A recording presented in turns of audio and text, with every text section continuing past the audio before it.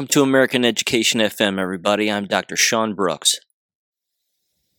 Okay, I want to do a little news roundup from the past week here. There was a ton of stuff that was occurring throughout the nation regarding American K-12 education, clearly.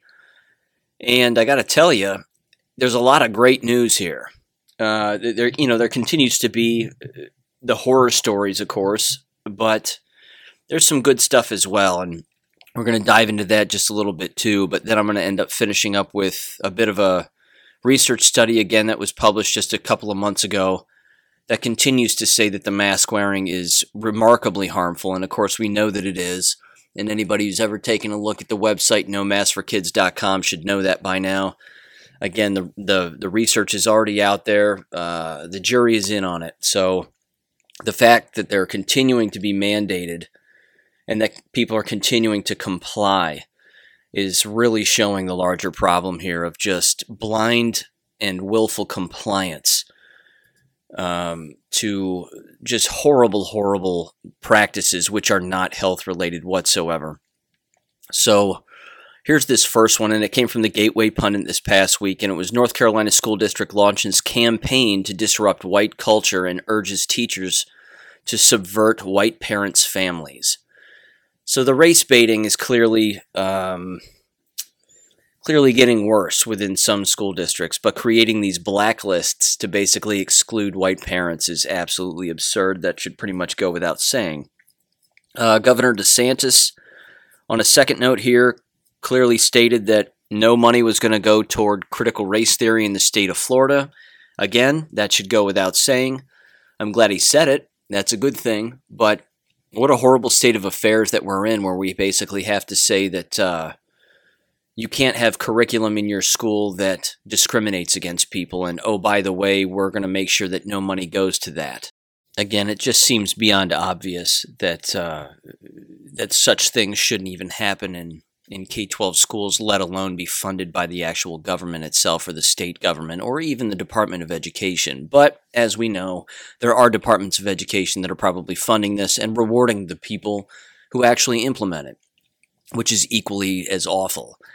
Again, it's just nuts. But regarding that first story too, basically, this is also happening, the doxing of white parents, so to speak, and the doxing of parents that don't like this critical race theory nonsense is also happening, more specifically in Loudoun County, Virginia, where apparently they're creating blacklists again and actually doxing parents and finding their addresses and phone numbers and then harassing them and sending them threatening messages and XYZ. So again, it continues to be absolutely nuts, and these unhinged people are not educators. I mean, they just aren't. This is, as I've said in the past, on countless occasions, this is exactly what happens when an individual doesn't know what they're supposed to be doing, when they don't know their own basic subject matter, and then they just become militant. However, the thing that's most disturbing is that this is being taught to them at the university and college level in some teacher education departments. The teacher education departments that are filled with these militant radicals are the ones that are teaching their young teachers to actually do this. Well, you got to get back at them, and you got to do this, and you got to do that. I mean, it's really turning into a case where some of the most immoral human beings are signing up to be members in these teacher education departments that are actually doing this and teaching these methods. Because, again, these methods are Antifa tactics. That's exactly what they are.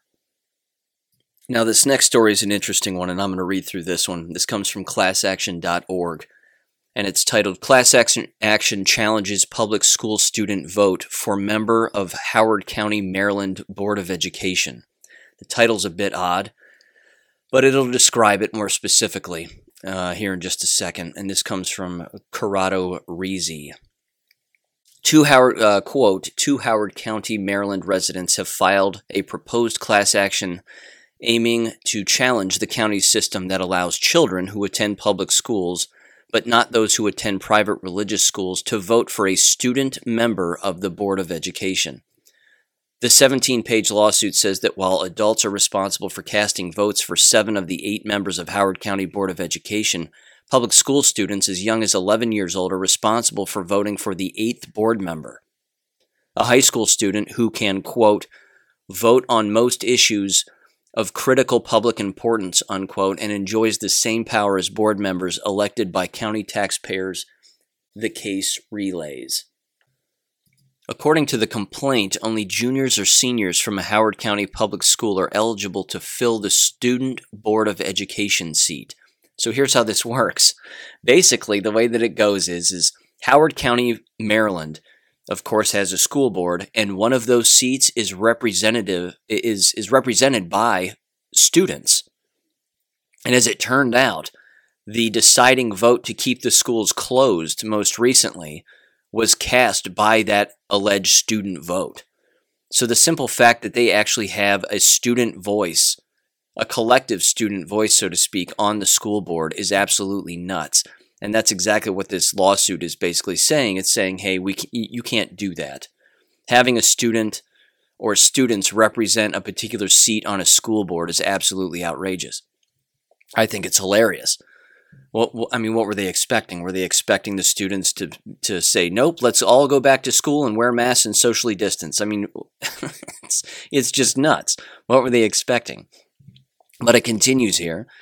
Quote, juniors or seniors at religious high schools and private non-religious high schools, as well as those who are homeschooled, are not eligible to be on the Board of Education members, the case says. The lawsuit admonishes that the Board of Education voting process afforded to public school students most closely resembles that of filling a homecoming court or student council, and argues that the Board of Education vote and the responsibilities of the individual who fills the seat are too important to be left in the hands of minors, who are flatly ineligible to vote for elected officials for government bodies under the Maryland Constitution. And it continues and continues. This is funny. The law is, I'll wrap it up here, just skip to the end. It says the lawsuit looks to represent a proposed class that includes all registered voters in Howard County and those who are eligible to attend grades 6 through 12 in the county, but instead attend religious schools or are homeschooled in some part for religious purposes. Quote, as a consequence of defendants' actions, members of the class are unable to vote in the election of the student member of the Howard County Board of Education, the suit claims. So I'm not even sure they're trying to get rid of the actual seat itself that's represented by students, because frankly, it should be represented by an adult. Now, people who have listened to this podcast know my stance on school boards. I don't think they should exist at all. I don't think that they need to actually exist, period. But the simple fact, again, that they're not even trying to, what seems like they're trying to actually fix the real problem here, which is that the seat is compromised by apparently an entire student body. Seems just nuts to me. But there you have it. That's what's going on. Most people caught this next story, which is great. Again, predictable, I suppose, too. The president of the Drag Queen Story Hour group was arrested and charged with child pornography on their computer. Shouldn't surprise anybody there. That doesn't mean that the unfortunate Drag Queen Story Hour thing won't continue. I'm sure it will, which is awful, but who knows? Hopefully it doesn't, and hopefully people start to learn that, hey, oh my gosh, these people might actually be pedophiles. Shocking that they didn't know that before, but who knows? This next one comes from Summit News, and it's titled, Professor Warns Post-Corona Society is a National Obedience Contest. And frankly, I couldn't agree more. Again, this comes from Paul Joseph Watson. Norwegian psychology professor Charlotte Redst, if I'm pronouncing that right, warns that our post-corona society is turned into a, quote, national obedience contest, unquote, that will have a devastating effect on mental health for years to come. A professor of psychology at the University of Tromsø, if I'm saying that right, says that the adverse psychological impact of lockdowns have not been factored into any kind of cost-benefit analysis. The political landscape has changed. They were quoted as saying, the political landscape has changed to become a national obedience contest. We compete to have the strictest measures for the entire population in the whole country as long as possible. And all this without having weighed the cost and effect of the measures you put in place against the costs and consequences. They continued on by saying, we have a large increase in mental health problems, social and emotional problems, in a broad swath of children and adolescents. In many ways, we actually do much worse after all these measures. They also continued and said there's no doubt that it is children and young people who will bear the brunt of infection control measures in Norway. And there are many other studies now that show that both behavioral problems, concentration problems, loneliness, depression, and anxiety have increased greatly both in younger and older age groups. The professor said that everyone had been too obedient and that they should rebel a little. Yeah, no kidding. No kidding.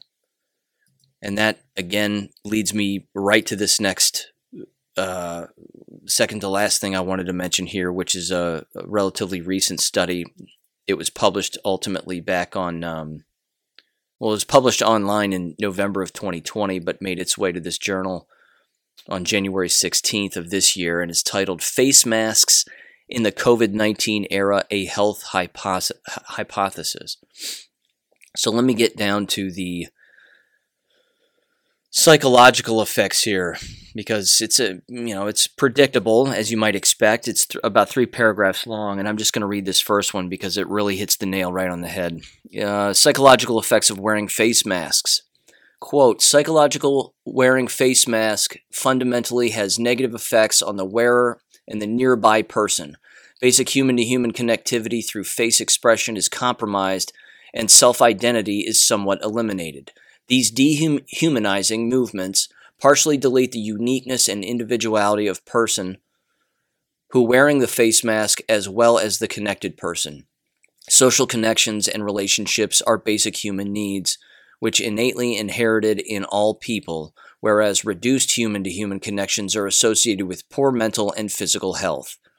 Despite escalation in technology and globalization that would presumably foster social connections, scientific findings show that people are becoming increasingly more socially isolated, and the prevalence of loneliness is increasing in the last few decades. Poor social connections are closely related to isolation and loneliness, considered significant health-related factors. And this is happening in every single school that's allowing this to happen. It's beyond me. It just continues to be beyond me. Why adults are allowing this to occur. And I heard someone say very recently, and they were 100% right. It's not that there's an absence of critical thinking. It's that there's an absence of thinking. And I couldn't agree more with that. I couldn't possibly agree more with that. So I wanted to dip over here now to nomaskforkids.com because there's a few more posts, and they're pretty awful. This first one comes from an actual teacher who has been reprimanded, and it's titled Teacher Reprimanded Over and Over Again About Not Wearing the Mask Properly. It says, quote, I'm currently a high school teacher in Massachusetts. I believe that my right to oxygen is my God-given right, and the students' rights too. I have been told over and over again by administration and even had my job threatened if I don't comply. I used to have asthma and my symptoms are coming back since wearing a mask every day. I have headaches every night after work, and since I'm required to Zoom with the kids at home every day, the glasses that protect me from the blue light get fogged up when I put on the mask. My students can't see my lips when I'm talking to them. I will often pull the mask down to show them my lips when I am at least 6 feet away from any student. I've also heard that you are 35% more likely to get throat cancer by wearing masks over a long period of time. A few typos here, no problem. This is child abuse, and it hurts me to require these students to wear them all day long. This is extremely hard for me. Please pray. No kidding. So what I did was I just sent him a link to my book, and I said, send this link to my most recent book titled The Unmasking of American Schools, The Sanctioned Abuse of America's Teachers and Students. I said, you don't have to buy the book. You don't even have to read it. Just send the link. Send the link to your administration, because they're absolutely tyrants. It's awful. This next one is titled Help Save the Children. It says, quote, luckily I homeschool, but all of my children work and have to wear masks in the communist state of Pennsylvania. They all are having horrible headaches. My oldest is severely depressed, especially when he tries to wear it below his nose. And if a customer sees it like that, they go and put it on the company's Facebook, which is only making it worse for him. My other son, 15, is getting severe acne. He just started working 6 weeks ago and never ever wore a mask until then and never had a pimple. Now it's all over his face, but concentrations around his nose and mouth. They all have complained of feeling exhausted when they are wearing them. What, as a society of people with common sense, can we do to stop this insanity and slow death? I made up my own pamphlets that I hand out every and anywhere but it, period. And then it stops. Hopefully they didn't pass out while wearing a mask and typing this at the same time. But yeah, there you go. Okay, here's the last one. And it's titled Physical and Emotional Harm, and this comes from Canada, I believe. It's rather long, but bear with me here. It says, quote, I have 3 children that are old enough to have to wear masks all day in school, including during both indoor and outdoor physical education. I will list all issues using numbers for each child. Child 1. Suffering from rashes and acne due to bacteria and moisture inside the mask. Child will not let me get them an exemption because they would be singled out and the only one. The child is a rule follower and introverted. The damages of minimal social interaction in the past year have made this child socially awkward, and I do not know how to reverse these damages. I'm going to stop it there. I know exactly what you should do, and you should take them out of school. You have to find a way to take them out of school. If that means you have to make different sacrifices, so to speak. I don't like that word sacrifices, but if you have to figure out something else to do, then figure out something else to do. There is online education all over the place, international. I've said calverteducation.com on this podcast a million times, and I'll say it a million more. It's international. You can sign up. It counts. Even in Canada, I would assume. So there are other options. I just don't understand the parents that are willfully watching their children be killed mentally and emotionally, physically and socially by all of this. They need to start taking some control back. And by taking control back, you'll actually find that both you and your children will be healthier human beings. But you've got to take control back. When you're leaving the raising of your children to government, government is the most abusive parent known to man. It's always been that way, and it will always be that way. This is child number 2. Quote, suffered from migraines about once a month before mask wearing was mandated. Once school resumed in September and masks were worn full time, started having migraines 2 to 4 times per week. Was having anxiety and depression every morning and not wanting to go to school because they knew the mask affected their health and was causing the regular migraines. Also no longer likes school because they can only play in certain areas of the playground at recess. Have to wear masks for physical education and cannot see or be with friends in other classes due to cohorts. Massive social implications are happening due to distancing and cohorts. I tried twice with our pediatrician to get an exemption to no avail.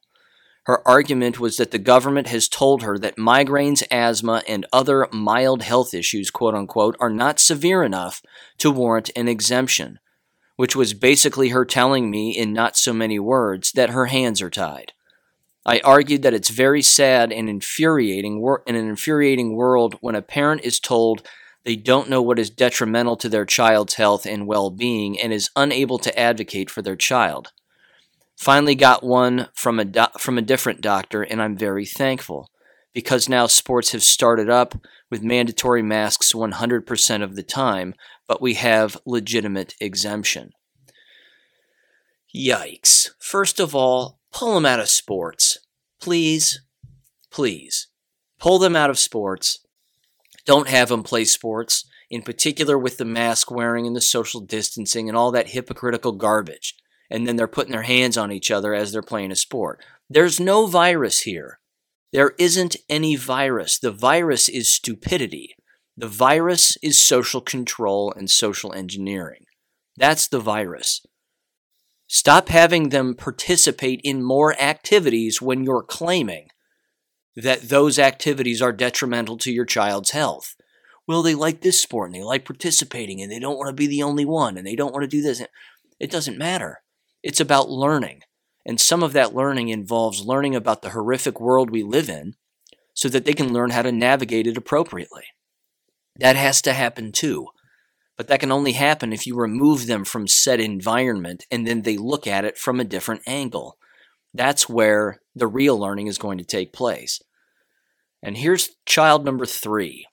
Quote, "My most social child was asking to be homeschooled so they wouldn't have to wear a mask all day at school anymore, crying every morning and having rage issues after school. This child only has 2 friends whose parents have allowed them over, and the damage that lockdowns and mask wearing have had are reversible because the child is young." Well, I'll say something about that in a second. It finishes, quote, "My heart breaks for teenagers and young adults during this time. The cons of masks, lockdowns, and social distancing far outweigh the pros at this point in time, not to mention the way hospitals have had to deal with everything." Well, have they? It finishes, quote, "Lack of human interaction in the past year has had irreparable damages." Well, which is it then? I would say to this parent, which is it then? Because she ended her second to last paragraph by saying mask wearing are reversible because this child is young, and then she says irreparable damages. So which is it? The fact is everybody's being permanently damaged by this. The only, I would call it resiliency, so to speak, that needs to take place is the resiliency that has to do with individuals hopefully understanding that they can never engage in this ever again. They can never go along with these kinds of habits ever again. They should immediately recognize what this is and never go along with it ever again. And if these quote-unquote people in authority say, well, the next time this happens, we've got to do it all over again, you look at them and you say no. And you either pull your children out of school immediately and you suck them dry financially as a result, which will cause them to crumble, I might add, or you just send them to school anyway and you teach your kids to not be compliant. It's got to be one or the other, because you're going to lose your children in this process. You might not lose them today, you might not lose them tomorrow, but down the line, I'm telling you, children are going to look at their parents and they're going to say, why in the hell did you send me to these environments where I was being abused? Because I just came across this book, or I just came across this article that said it was child abuse. So how on earth could you send me possibly to an environment where I was being abused? I'd like to see the parent's explanation for that one. I'd like to see what the parent says when the child becomes the adult and confronts the parent later on in life. Because I guarantee you, ladies and gentlemen, that's going to happen. So just to wrap up, here's what I'm going to do. I'm going to take that research study from Europe, and I'm going to include it in the description below with a direct link. If you're interested in reading that or you're interested in sending that to somebody, it'll be in the description below. So go ahead and check that out. Other than that, see you next time. Thank you for listening to American Education FM. Make sure and check out AmericanEducationFM.com for more information. Take care and God bless.